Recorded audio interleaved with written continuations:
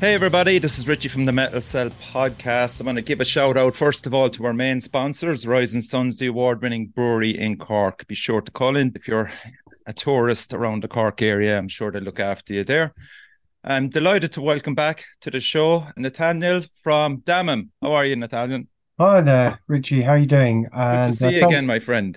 thank you very much for having me or us collectively, I suppose, me and the band I You're represent repping the lads. again on the show. Yeah, Really, shout out to Flo, Nick, and Faust. Hope they're all keeping well. They are.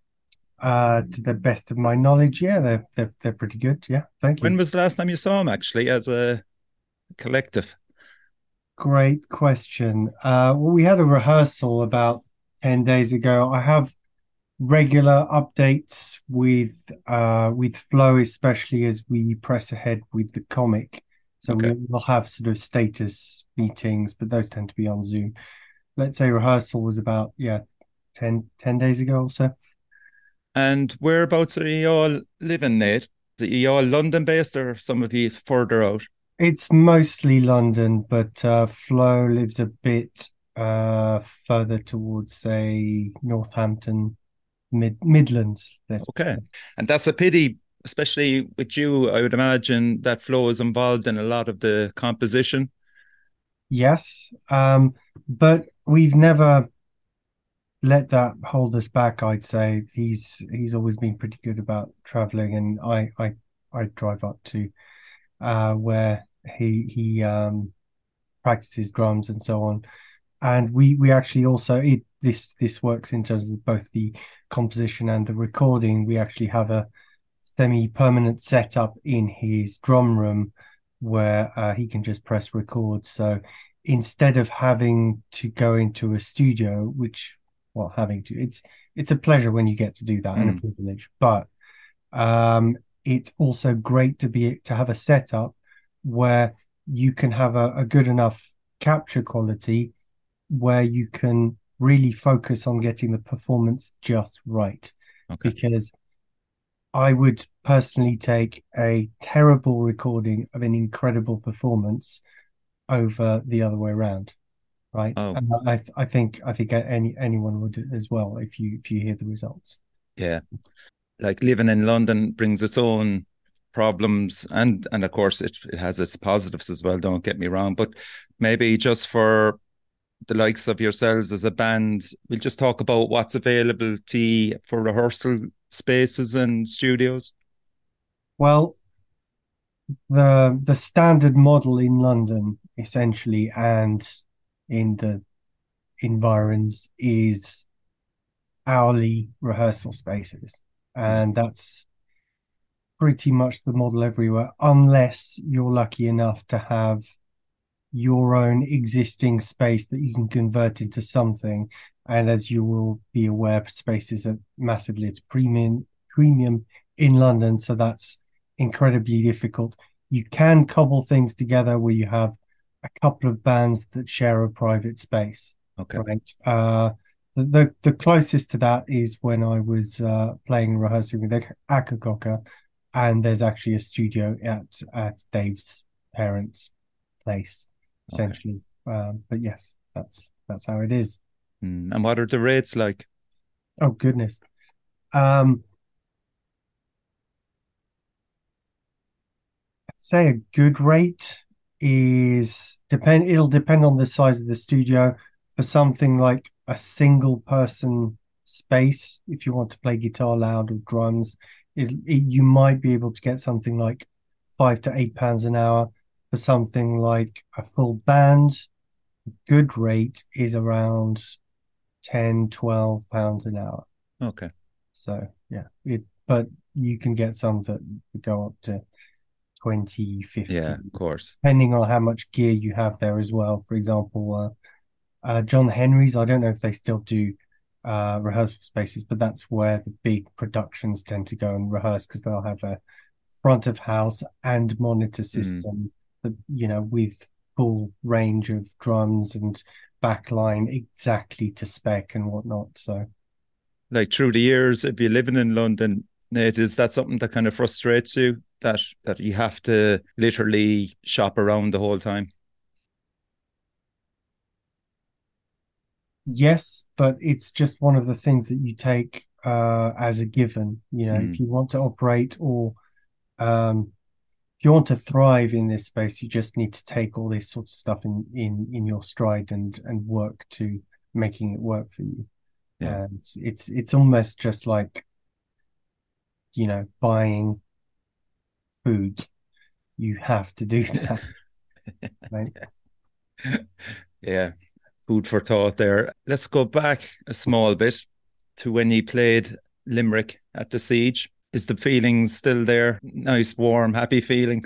Well, yes, of course, it's always a privilege to play and to attend Mm, actually any siege event. It's great that it exists and that it serves as a center to quite a buzzing scene, right? yeah. One of the nodes of kind of activity, and it's amazing to be uh invited to participate in it. Um, and it was our best siege so far. Yeah. Hopefully, the next one will be even better. Mm. But it was really great being able to see everyone and yeah. The one thing I would say is next time I'll make sure that the flight isn't the one that leaves at 9 a.m. the next day. So to put this into context, ye played in 2023, wasn't it? Yes. Was No, it maybe wait, 22. No, it was 2020. Yeah. 22? My Yeah. apologies. It 22 was the last was the last last one. Halloween one. Correct, yeah. I'm up at the counter at the bar in 2023 Yeah. having a beer and looking around as I tend to do. And suddenly at the end of the bar, there's Nathaniel. And I'm just going, wow, that weed is really strong. I looked again, and sure enough, I was thinking, it definitely is like, but like, how is this possible? Up I went to you, and sure enough, you were there, man. What a brilliant surprise to see you in attendance. Well, you know, like I said, the event is I it's a great one to attend and be a part of as well as play at. There's always a great atmosphere. There's always great bands worth watching. There's people there to catch up with. Yeah. And to be fair, there was another motive for me being there, which was to collect some of the stuff that we'd managed to leave behind at the previous siege. Okay. But I could have arranged that somehow via mail or something. Yeah. It was just a nice excuse to Mm. come out and party with the lads. Yeah. Okay. So the last time you were on the podcast was 2019. I checked it there. Yeah, Monolith Festival. Monolith. Yeah. Con Doyle. Shout out to Con. Unfortunately, and it's becoming a thing now where there's been some fantastic lineups in festivals, both here and in the UK, particularly. The longevity of them, you're not guaranteed anymore. And for an island like ourselves, the venture that Con started out with the best intentions and having some fantastic bands over 2 or 3 years, suddenly there was a whole issue with COVID and then postponements, and I suppose bands needed deposits on their appearances. Would that be right as well? There's a few I things. mean, I listen, I haven't promoted a gig since the early 2000s, right? Mm, So I'm at best a poorly experienced novice. I mean, suppose we do pull our weight when we're booked for a gig. We'll take, you know, pitch into the promotion, make sure that everyone who we can make aware of the gig will be aware of it, mm, etc., etc. But there's a certain amount of this is where the buck stops. These are the people who are putting up the cash and taking the risk and all that sort of stuff. And there's a certain amount of considerations that need to be taken into account when putting that sort of things together that I'm just not as immediately aware of as they are. Hmm. So I would caution my, let's say, any kind of armchair analysis on, why is there an epidemic of cancellations, shall we say? Yeah, Right. especially in the UK as well, man. There's been a lot of Well, bands.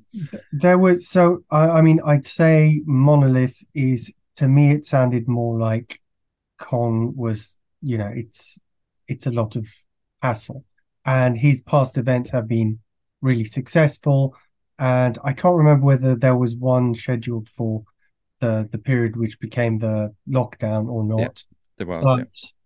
But Yeah, it sounds like he wanted to just get on with his life and not have the kind of the other things that you have to deal with, which is totally fair enough. Like, he did a really excellent job of all the ones. And mm.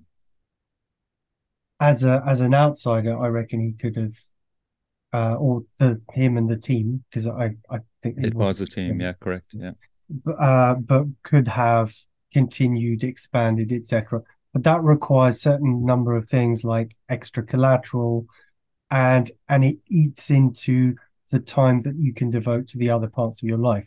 Like, I was bitterly disappointed that the UK Death Fest, there was only one edition, which, to be fair to them, they continued to push through COVID until it actually happened, and then they said, "Okay, well, this is the only one that's ever going to happen." yeah. Can you imagine trying to organize a sort of 3,500 festival, attendance festival, like in Baltimore, from here, right, or from this side of the Atlantic, Yeah. with some pretty major bands from all over the world, Mm. right? And it's not a sort of really significant money making enterprise. Sure, I'm sure they made money, but I don't think that's the real root of the motivation here. It's genuinely a labor of love, I think, that happens to make them some money, but I don't think they're going to,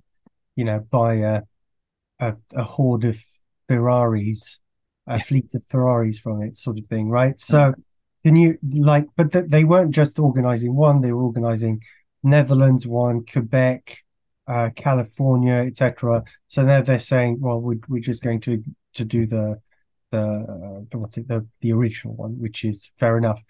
And so I think that's the case for a few promoters, which is, we're just going to stop doing it because it's a lot of hassle and a lot of risk, that while we're not in the ditch right now, we're not sure we can afford it with the increases in costs, etc., etc. And I suspect, again, my perspective is limited, but I would suspect that things like insurers have increased their premiums, is Oh, always absolutely. right. Yeah. So if you have this sort of convergence of circumstances that are basically undermining that type of enterprise, and there are some which have tried to push through, like Manifest. We played, I think it was Manifest North, which was Mm. basically a smaller version of that Yeah. festival, last year, which was, it was a good thing to be a part of. I wish we'd done the Saturday, but we couldn't. Um, but there's the one that happened this year, and I don't know the specifics of it, but if you look at all the gigs, not festivals, but all the gigs that we've been booked for, most of the ticket sales happened within 2 weeks of the events, of the pre-sales. So, Yeah. you've got a sort of flat line where hardly anyone buys tickets. And then when people think, yes, I know what I'm doing, I've been paid this month and I want to go to this show, you get this surge of tickets, and you Yeah. get a venue that's at least two-thirds full or half full, or just enough to break even for the promoter and the bands, right? But that sort of attitude is really pervasive because people have been burnt. Specifically, I was actually watching that video about the Metal Days debacle. I don't know if you've watched it, but it's an interesting viewpoint. I don't know the ins and outs of all the facts, but the long and the short of it is that a lot of people bought tickets and didn't have, and I don't mean specifically Metal Days. I mean, even if it's flight tickets, plane tickets with Ryanair, Michael O'Leary, if you're hearing this. But yeah, there's people got their fingers burnt, and don't want to invest in something if it's not a dead cert. And I suspect that's what happened with Manifest, because they pulled out a month before, and I wonder if the other festival, I can't remember what it was called, but I'm trying to remember it as well. Yeah, while you were talking, it's gone. There was a festival that cancelled 2 weeks earlier. Yeah, correct. Yeah, and as soon as that happened, people were like, Manifest, it's not going to happen, is it? And that just became a self-fulfilling prophecy. People stopped buying tickets completely, and that just ran it into the gap. So they got squeezed between rising costs, the need to come up with more liquidity, and that the non-increased ticket sales. Yeah. Did you play Monolith Festival? That's because I was on about Con Doyle's Monolith in Cork. There was a Monolith Festival in May was announced with Overkill, My Dying Bride, Exorder, Dismember. Sadly, no. Right. I would have loved to, obviously, especially as at least two of those bands are, let's call them bucket list bands for me personally. Mm-hmm. But no. The other thing about Manifest is that, and I think a lot of these other festivals, is that it doesn't just have a repercussion for the people who wanted to attend and the bands who were going to play. It has repercussions for people beyond the immediate blast radius, let's say. So specifically, because Exorder weren't going to get to play Manifest and weren't going to get that fee, they cancelled a bunch of dates in Europe, and there are a couple of dates I know of in Greece that were cancelled, where Cancer were due to play, that were cancelled because of the other cancellation. So it's incredibly frustrating when these things go that spectacularly wrong. Yeah.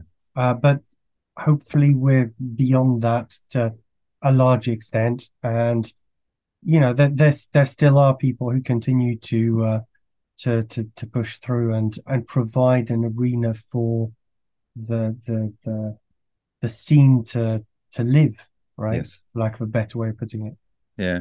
I mean, a personal highlight for you, I'd say, this year was supporting Left to Die in March. Yeah, we didn't just do one date, we did 2 dates. Yeah. And it was really satisfying to see that on the other side of the sea, the Irish Sea, you had the Zealot Cup lads, basically doing what we were doing over there, and they're real scene veterans. So to see them get that kind of opportunity to tick that box basically and get to play with their heroes just as we did is great, and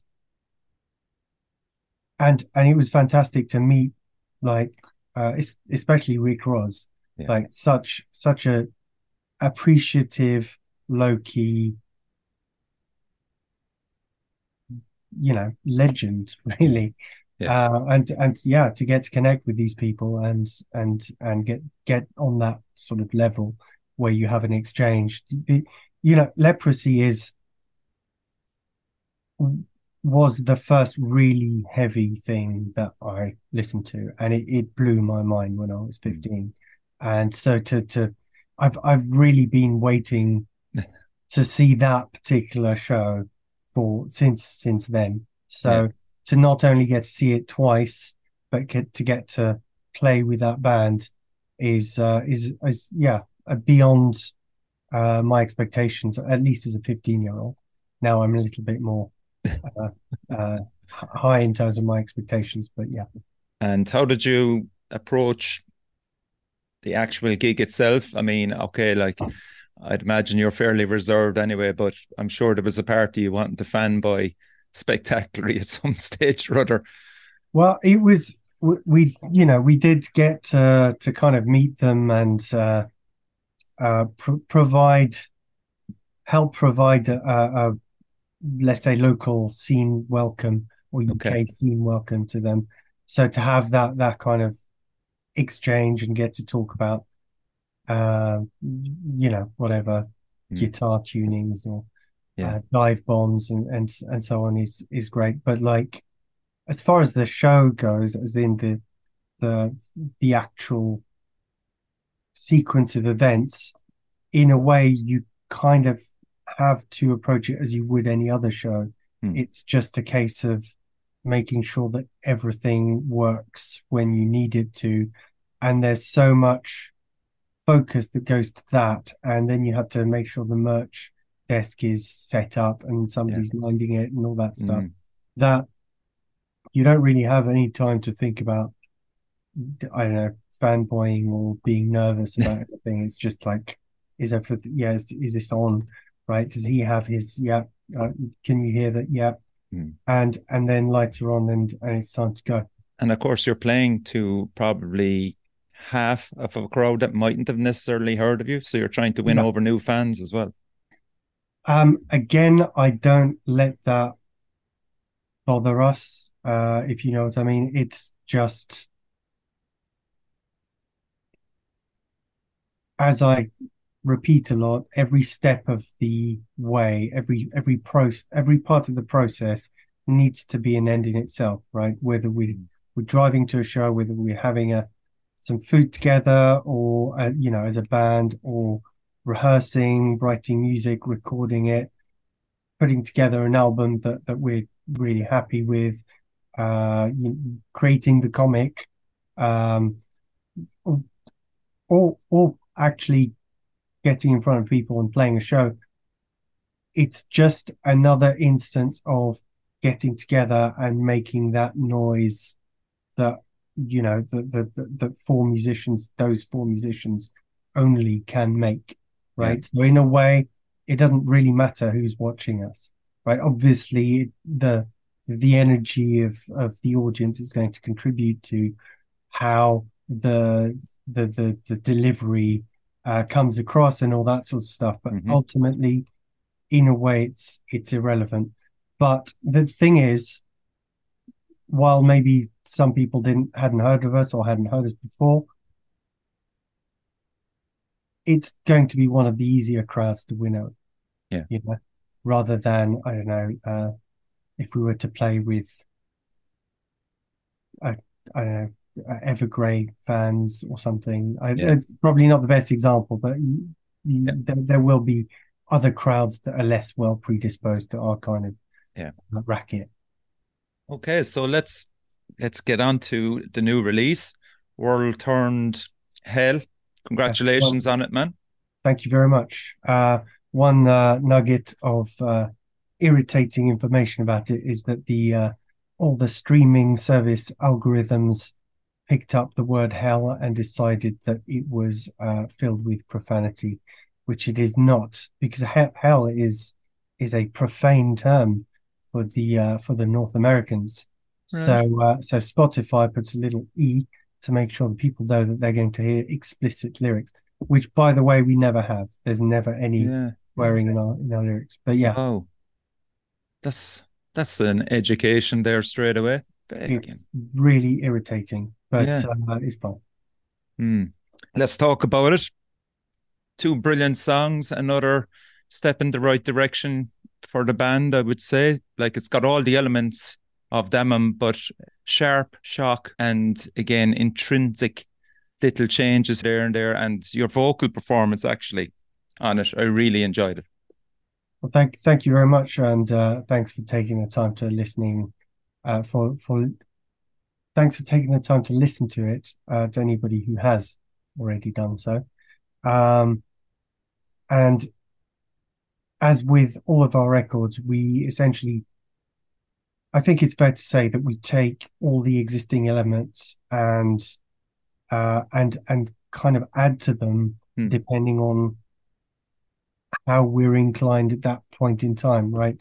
There isn't really a formula. There isn't really this kind of method, and I don't think we're ever going to be in a situation where we go, well, how did we write that song? Let's see what makes that work and replicate it and write a riff that's kind of like this riff and layer things in this way because it's like that. It's more a Hmm. case of you've written something and you come out at the other end and you have no idea how you did it, right? It's more a case of you have a certain number of ideas, you try and stick them together, see what works, and above all, throughout the whole process, trust your taste.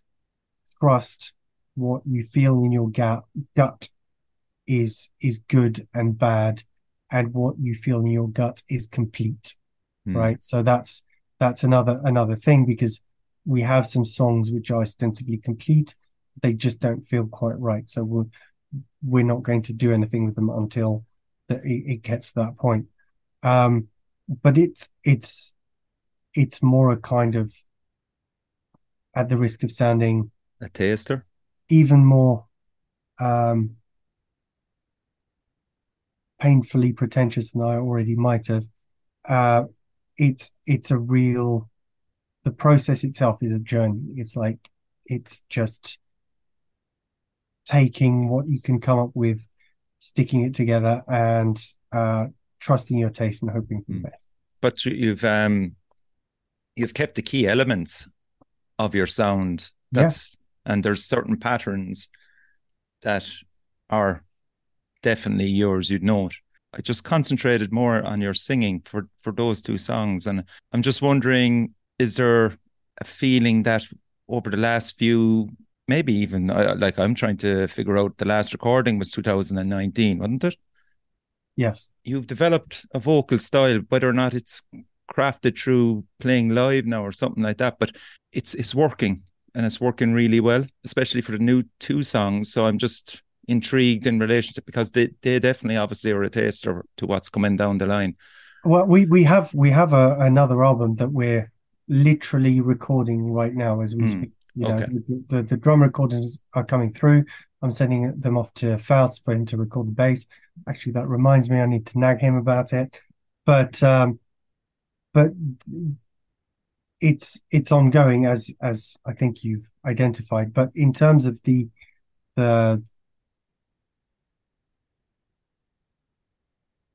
chancing upon a new kind of sound that's newer than the previous sounds that we've uh, you know brought together, Mm, um, and particularly in terms of the vocal style. I mean, I've been shouting into a microphone in one way or another for yeah. what, 25 years, something Hmm. like that. So um, your voice physiologically is going to evolve anyway, and Yeah. there's, when you get into that zone where you don't think about the specifics of the technique and you're just completely connected with what it is that you're putting across, and almost thought comes out of the equation, and you're just dependent on the chemistry of the band and how the sound system responds and the guitar sound, then that's when things will happen that are beyond your consciousness in a way. Yes. And I think that might be one of the things that you're alluding to or touching upon in terms of the vocal morphing. There's another thing which is, I guess, some of the vocals are semi-clean, shall we say? They're more towards traditional singing, and I've always had a strong aversion Yeah. to certain types of bands that put together different styles that are just the jar for me, right? And I think maybe at the risk of uh, injuring a few sacred cows, something like Slipknot, right? Mm, I could never get on with the way that he screams, and then all of a sudden it's this sort of completely different section with like this melodic major key tune, and he sort of sings along with it, and it just felt a bit awkward to me, right? Mm. So Yeah. I feel that the way that we do things, it's a bit more um integrated. It's a bit it kind of the bits dovetail in with each other, almost like they're one entirety of work rather than different sections, if you know what I mean. Yeah. But that's just my perspective and taste. Okay, so I'm going to play World Turn Tell, and we'll talk about then your relationship with Neil Kernan Mm-hmm. afterwards, and we'll see where that brings us. Right, here we go. World Turn Tell of the EP.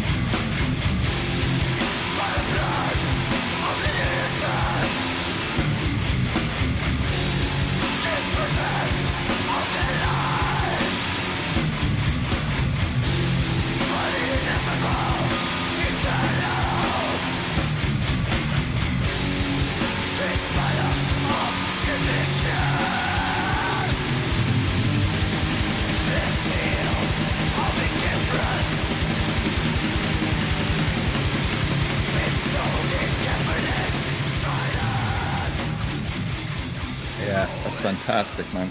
Really enjoyed it.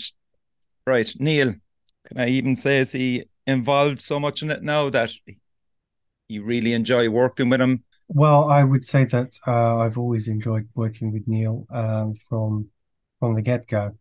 Mm. Um, One thing that is should be obvious is that Neil is very much the real deal. They, to wheel out all the cliches, they don't make them like that anymore. Mm. He started his audio career, I think, I don't know if it's the 60s or the 70s, but we're talking at least early 70s. Oh, that's like And 50 years now, man. yeah, Mm. and he's worked with all sorts of styles, and all sorts of great artists, like whether you're talking about Yes, David Bowie, Dokken, Judas Priest, Elton John, Hall and Oates, Nile, Yeah. Cannibal Corpse, Nevermore, Macabre. There's his CV is impressive in even the word. So it's a real privilege to work with somebody of that caliber for a start, and then he wouldn't to know that he wouldn't work with us if he didn't like our music, right? So Correct. to have that sort Yeah. of validation, not that I'm seeking it, Mm. but it's definitely welcome. Um, and of course, when you're working with someone like that, they are a fount of anecdotes and tips and tricks, and you, not all our conversations revolve around audio or how to produce what we're going to do with this song, or what the preferred compression settings might be for this track. But which is another reason why it's so entertaining to work with him, because he does have all these other interests and so on. And he's generally quite an interesting guy. Yeah. He's one of the people who has plugins, as in new audio technology, sent out to him to be tested by the companies that make it. Right. So again, it's a real privilege to have that connection and that know-how poured into the cutting edge of what you're doing, really. So yeah, I don't know if that answers your question. Mm. For most of the time that he's worked with us, he lived in Chicago. Now he lives somewhere up in New York State, but I think, but yeah, we've always only interacted via internet communication or telephone. Oh, Um, I thought he was one of those guys that spends half his time in London or England and half his time in America. no, Wow. I'm afraid not. But but yes, so we've communicated extensively over Mm. telephone and email and so on. And I would say that if we do go back to working with him for the next album, which I would like to do, he might have a bit more of a hand in terms of recommendations for the actual sound capture, right? Okay. The recording side of things, because there were certain things that he felt he needed to modify to um in terms of the sound, for example, the guitar sound and things like that. He wanted certain tweaks to be made. So for the next one, we're going to be able to work further to his specs Okay. in terms of the capture and that sort of stuff. But in no, the vocal performance is it's quite a sort of private thing. Like you can't really do it, or at least I can't, in terms of in front of an audience or anything like that. Even a recording engineer is borderline too much, you know. It Wow. needs to be somewhere far away where I can blast the music and just focus on bringing the lyrics together and getting a sequence that makes sense. And also, I would add, if since you're showing some interest, vocals always need to be done with the guitar put away, right? You can't be playing and trying to put the vocals to the music, because then that is one of the surest ways to come up with your most boring performance, because you're always going to instinctively tend to do it in time with your right hand, because your brain hasn't learned to disassociate. Yeah. Whereas if you do it separately, there'll be more room for things like syncopation and just different rhythms, different melodies that you would never have come up with Yes. otherwise. So Mm. actually, that's a very important part of the Yeah. process. It's a good tip as well for younger bands that are listening in. The downside of that, of course, is that it's easy to come up with vocal lines that are quite difficult to play to an intricate rhythm Hmm. line, but at the same time, that means you're going to push yourself in terms of your technical ability and performance. Okay. Talk to me about To Catch a Falling Knife. Maybe the title. Goodness, I just felt that title how shall I say, summed up something about um, the the human condition in a way, right? So you're perpetually on the edge, hurtling through time and space, making a racket, as the case may be, and and you're just this form rather than a collection of atoms. I would say it's fairly common parlance to refer to, life as a ever shifting form, evolving through time and space, rather than, I am this matter. So I'm not articulating it very well, but there is something about that title which I felt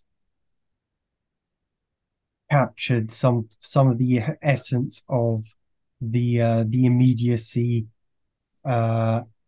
and almost empowering fragility of the human condition, shall we say? Does that make sense? But the title itself conjures up another image. Obviously, the knife is falling. You don't want to catch it, but your instincts will immediately. Yes. So there's that element, and then there's what you described as well. And I was just wondering, was there any influence with what real life experience? With actually some Asian movies, kung fu movies, or anything like that. Interesting.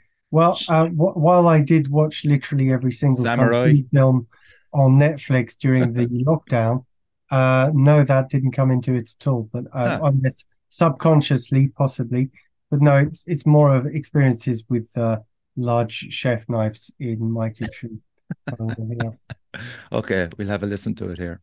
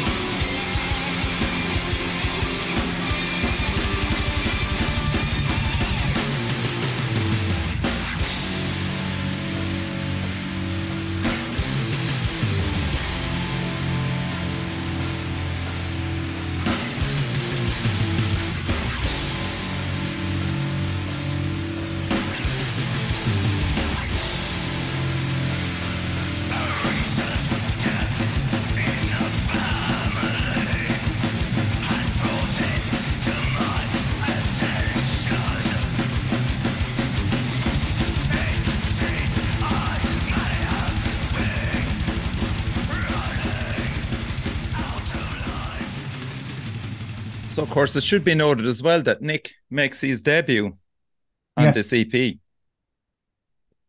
Mostly, he participates in terms of the lead that he wrote for the title track Yeah. of the EP, and which we're obviously really happy with. And I mean, it's something we'd flirted with. There are obviously a few leads in previous albums, etc., but it's never a main kind of part of the tracks.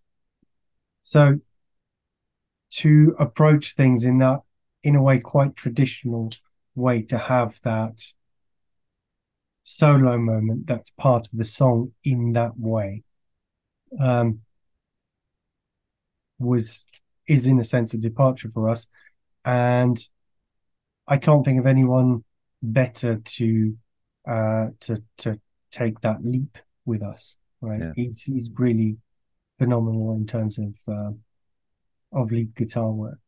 Mm. Yeah. It's nice to acknowledge it, man. Well, he just is. The two live tracks that are attached to the EP in a Mhm. language they understand and descendant of Amalek, Yeah. where were they recorded? Well, in a language I understand was recorded at actually Nick's first performance with us, I think, Okay. which was Bloodstock, I think 2019. Ah. Um, so they had this setup where they would be able to record every single track separately. Mm. So they gave you the multi-track of performance so you could get it mixed properly afterwards. And the multi-cam footage is fantastic. Yeah. So it was we really had to do something with that. And plus that, that performance was good enough for recording, as in for release. And we'd never done any live content as part of a release before. Mm. So in a way, this EP, that being part of an EP, is a first. Yeah. And many bands, I would say, many bands do absolutely bring it when it comes to the live arena, but you do occasionally come across a band that records something and then doesn't really deliver it live in the same way. So in a way, that's almost an old school value, because you have all these bands that will play with a backing track, and I don't mean play with the backing track like Wasp, where they pretend Yeah. that that's what they're doing.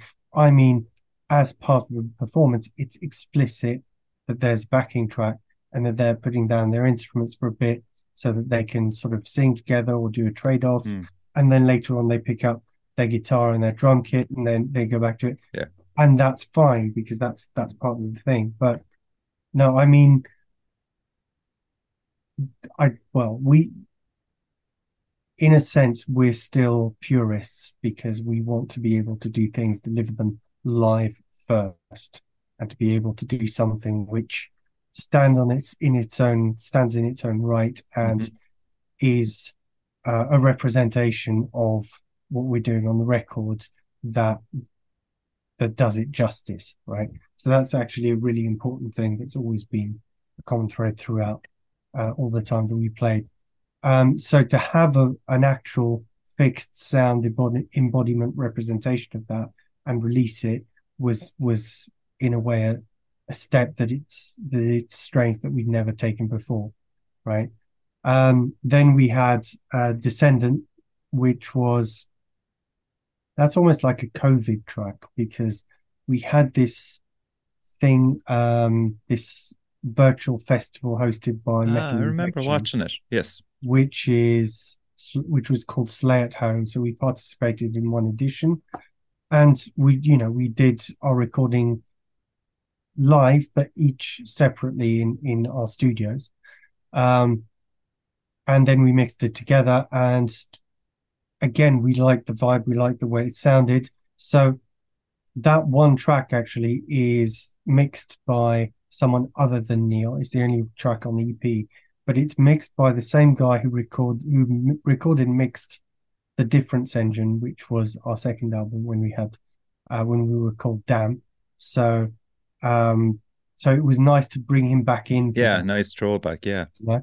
Hmm. And he did it again justice, and has his kind of signature quite thick guitar sound added to it. So yeah, it really it just seemed like the right thing to do. Hmm. Yeah. And so this is out on Church Road Records and it's on available on cassette and CD. That's correct. So your relationship with Church Road Records? Well, I've known Sammy especially, but Sammy and Justine for a long time, over a decade. So they're the main guys of Church Road Records, and if you aren't aware, they're the main driving force behind Employed to Serve Yeah. Okay. right now, who are, I think they're still on the festival circuit at the moment. And one thing that I know that is particularly true with this label is that um, I have faith in their integrity, right? Yeah. So I know that whatever decision they're going to make, it comes from the right place, shall we say? They have the best interests in the band at heart, like. Well, no, it's not even the band. I mean, because it's a business, right? So if the situation arises that it's not a decision needs to be made in their interest that is disfavorable to any one of their bands, like they're going to be fair about it. Yeah. Right. Yeah. And yeah, like I said, then they're not going to lie to you, or they're not going to steal from you, or they're not going to do anything less than their best to promote what it is that you're working towards together. So actually, in the end, it's a joint enterprise. Now, was Alan O'Neill involved with the artwork for the EP as well? He certainly was. So okay, fantastic job. Alan, who I found out about because he worked with Conan as somebody who developed some of their artwork, some of their t-shirt work. Specifically the pixel art, like the kind of old school 8-bit console game style thing. It's, it was excellent. That's what attracted me to his work in the first place. He did part of a t-shirt design that became part of the inlay of the previous album, and we were so happy with that we ended up working on the comic with him. But I also wanted him to do a cover because that was one of the first things that drew me to his work. There was I can't remember what the band was called, but there's this sort of body in water, and there's like a ship in the distance, and it's a two-tone work, right? And it's just so striking, so well composed. I was like, I want something like that. And I also wanted something like that because I wanted it to work with merch and 2 screens, right? Yes. So that's always a consideration. Something striking that's reasonably simple to implement and to reproduce. And actually, by the time this goes out, we'll probably have made the t-shirts available as well. So yes. What brief did you give him in relation to the design of the EP? I spoke to him about the title track, and how it's basically about the experience of, shall we say, extreme bereavement that one can go through. And he came up with that. But the thing about I'd say the last 3 album covers, and this has been unintentional so far, is that they could be seen as all frames or pictures or portrayals of the same world. Okay. Right? The same, when I say the same world, the same sort of hellish dream world, right? Actually, if you look at the difference engine and a fine game of nil, that could just be a different vantage point from the point of view looking at the grave with all the debris in the background, right? Yeah. So I would invite anyone who's curious about this to revisit those and have a look at them and see how that's actually strangely, eerily true almost. Yeah. That's really exciting now to have that merch range coming through. Now collaborating with Alan on the comic book. Now the Bloodied is, as I said to you in Limerick, it was absolutely brilliant piece of writing, and for someone who loves comics, if you can see it there. I'm glad you finally got it. Yeah, I was stressed over that actually. It's just beautifully put together. I recommend any fan of the genre to definitely check it out.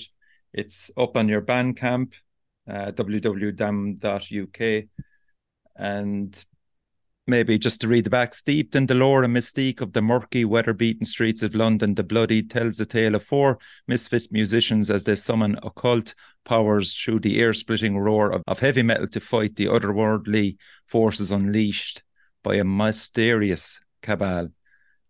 So enjoyable. Let's talk about the young Nathanael.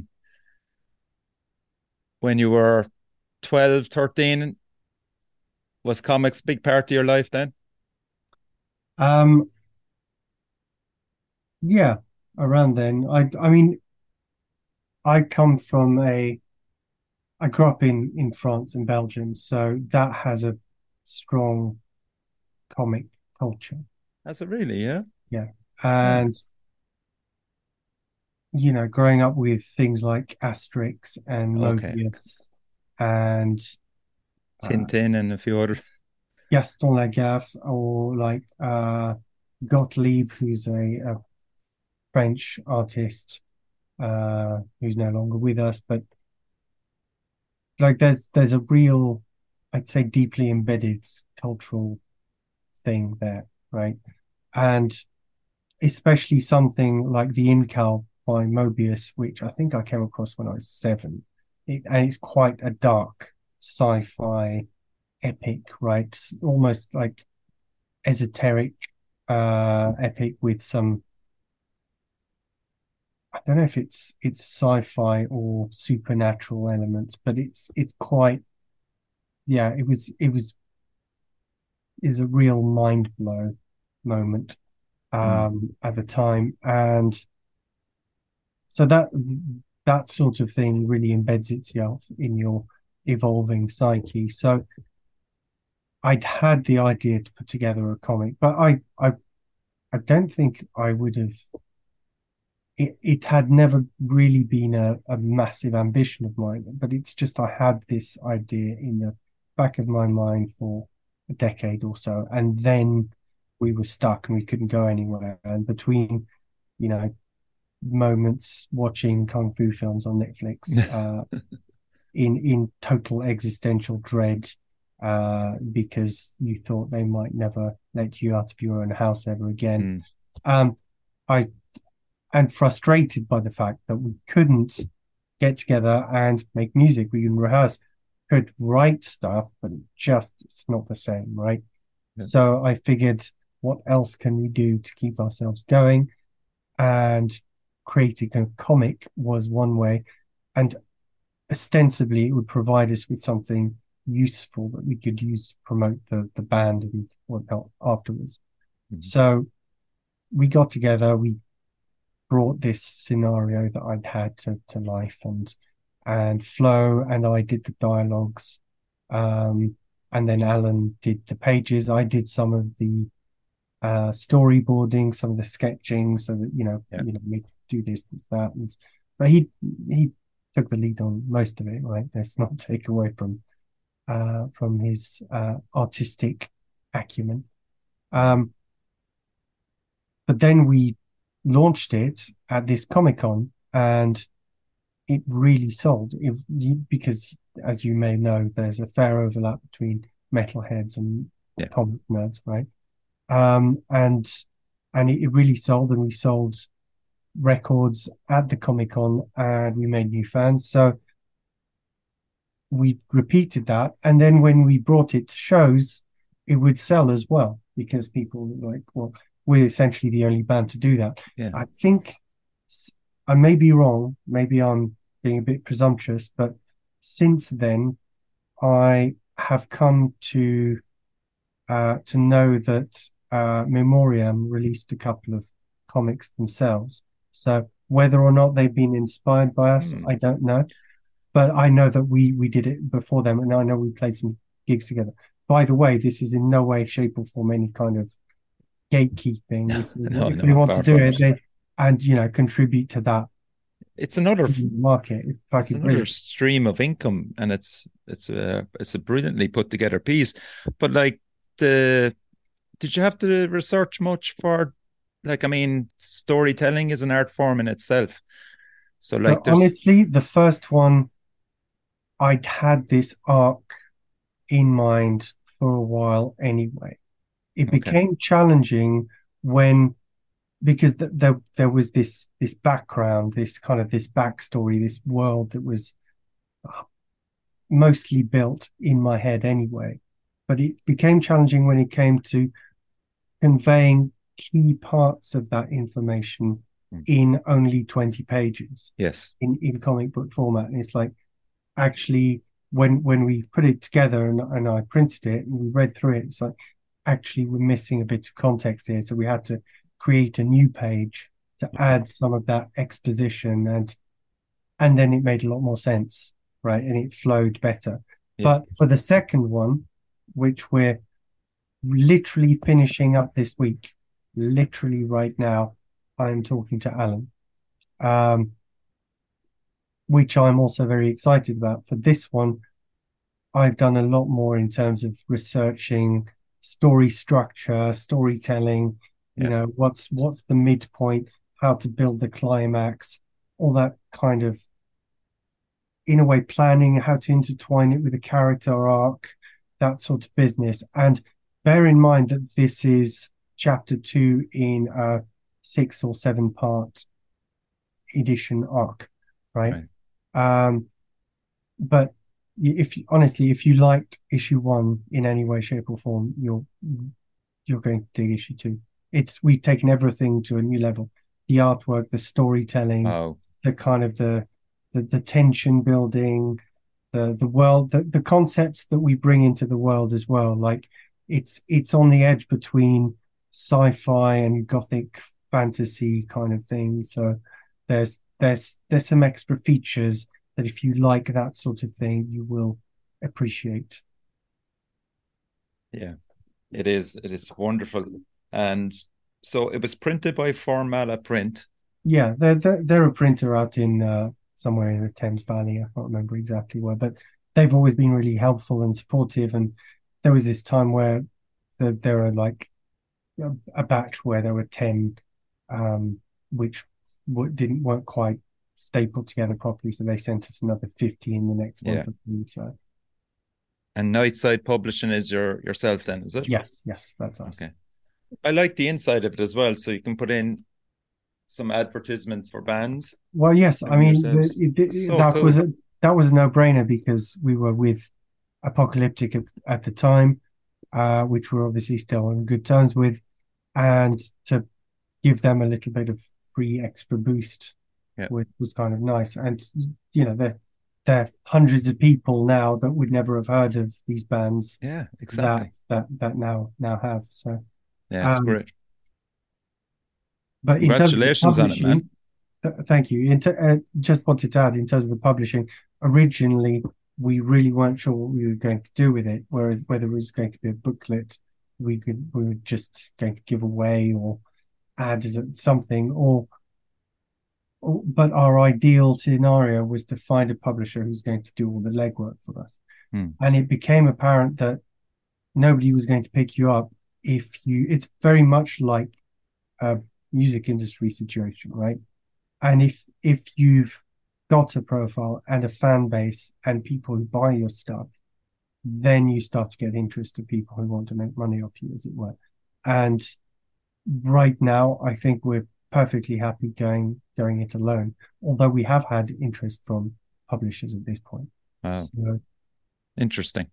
Let's keep watching this page, as they say, to see where it goes. But like, it's such a professional product anyway. Just, I mean, it, like, if that's at a merch stand, you're straight away, the metal fan will be over there looking at it. How much was it again? £7 we charge. £7.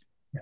Come on, fantastic. So issue 2 will be. Oh, we're launching it at the next Comic-Con, unless something goes horribly wrong. Oh wow, isn't that great, man? So the yeah. Comic-Cons are probably in a lot of the main UK cities. Well, so far we've only done Comic-Cons in London and Bristol. But Okay, I want to expand our brilliant. reach. And yeah, just doing the London ones is a fair amount of work, but it enables us to get it out there, and it gives us certain pace to what we're doing. So instead of waiting on bands or the opportunity to gig or whatever, you can just book another table and get in front of people, and then have a real exchange, engage with potential fans or people who are enthusiastic about music or comics, etc. And then that really comes from there. Brilliant. To wrap it up, let's talk about what you have coming down the line gig wise. I think the first one is the Talminator Metal Fest. Yes. Nate, I was looking at the lineup, some nice bands there: Sodom, Dying Fetus, Holy Moses, Insanity Alert, Trace the Horde, BS. Pick out a few of my favourites. There's also an Elnathrak earlier in the week, and I can't remember what the full lineup is, but every day has some really, really solid bands. And you know that the underground stage will be excellent as well. So I think it's fair to say that it's the new Metal Days, because it's on the site where Metal Days used to be, when it was content to be a sort of small medium festival. Okay. So I would highly recommend it to anyone who is interested in any kind of festival experience, because it won't be like any other festival. It'll be its own thing. It'll be out in nature rather than penned in a campsite. We're very excited about it. Excellent. So then your next date then is the 2nd of August in the Dome. What's that like as a venue? Well, it's been upgraded a few times since I started going there, and the sound system is much better than it used to be. And it's as is the lighting, and it's one of the better kind of capacity wise, small to medium venues. Capacity, it's like, I don't know, it's 600-700, something like that. Okay, and that's with Bill, is it? Yes. Okay. And we're looking forward. This is their only date in the UK in festival season. They're basically coming over because there are no festivals in the UK. They're going to play one date, and then they're going to do a bunch of fests in Europe. They are an Australian band, and if you haven't checked them out, I would recommend it. What are they, death metal or sort of?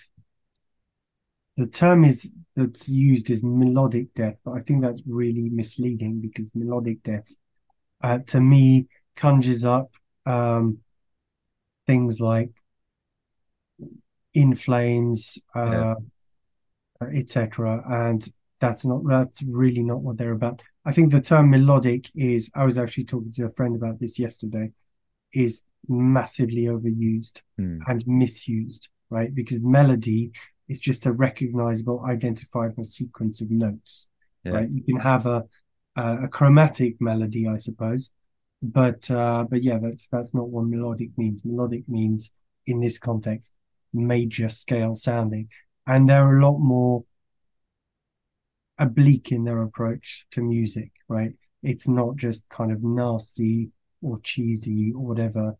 There's interesting chordal and modal progressions which make it worthwhile in terms of at least giving it a listen. Definitely. The next one up is September in Ireland. You're back over to us. with Zealot Cult and Cancer. Can't wait. Yeah, 30th of September. Let's check that. Excellent stuff. I'll probably see you there. And the last one then, Nathaniel, is Brighton in December, unless now there's other stuff that you can't announce Well, yet. we're always looking to secure Yes. more shows, and yes, there is stuff in the pipeline, but at the moment, that's the only ones we're allowed. At the moment, those 4 dates are the only ones in the calendar. Plus, we've got the album to get on with, so. Okay, so that's it, my friend. Thank you for coming on the show again. Pleasure talking to you as always. Thank you very much for having us on, and it's great to speak to you. So check out World Turntail. It came out on the 2nd of June on Church Road Records on cassette and CD, and it's a lovely taster of what's to come, in my opinion. And also get on their Bandcamp page and buy The Bloodied. Talked about this, is fantastic. So it's a really nice thing to have to your collection, and unusual as well. So congratulations on that. Say hello to Flo, Nick and Faust for me as well. Certainly will. Yeah, and like I always end the show, support your local metal scene.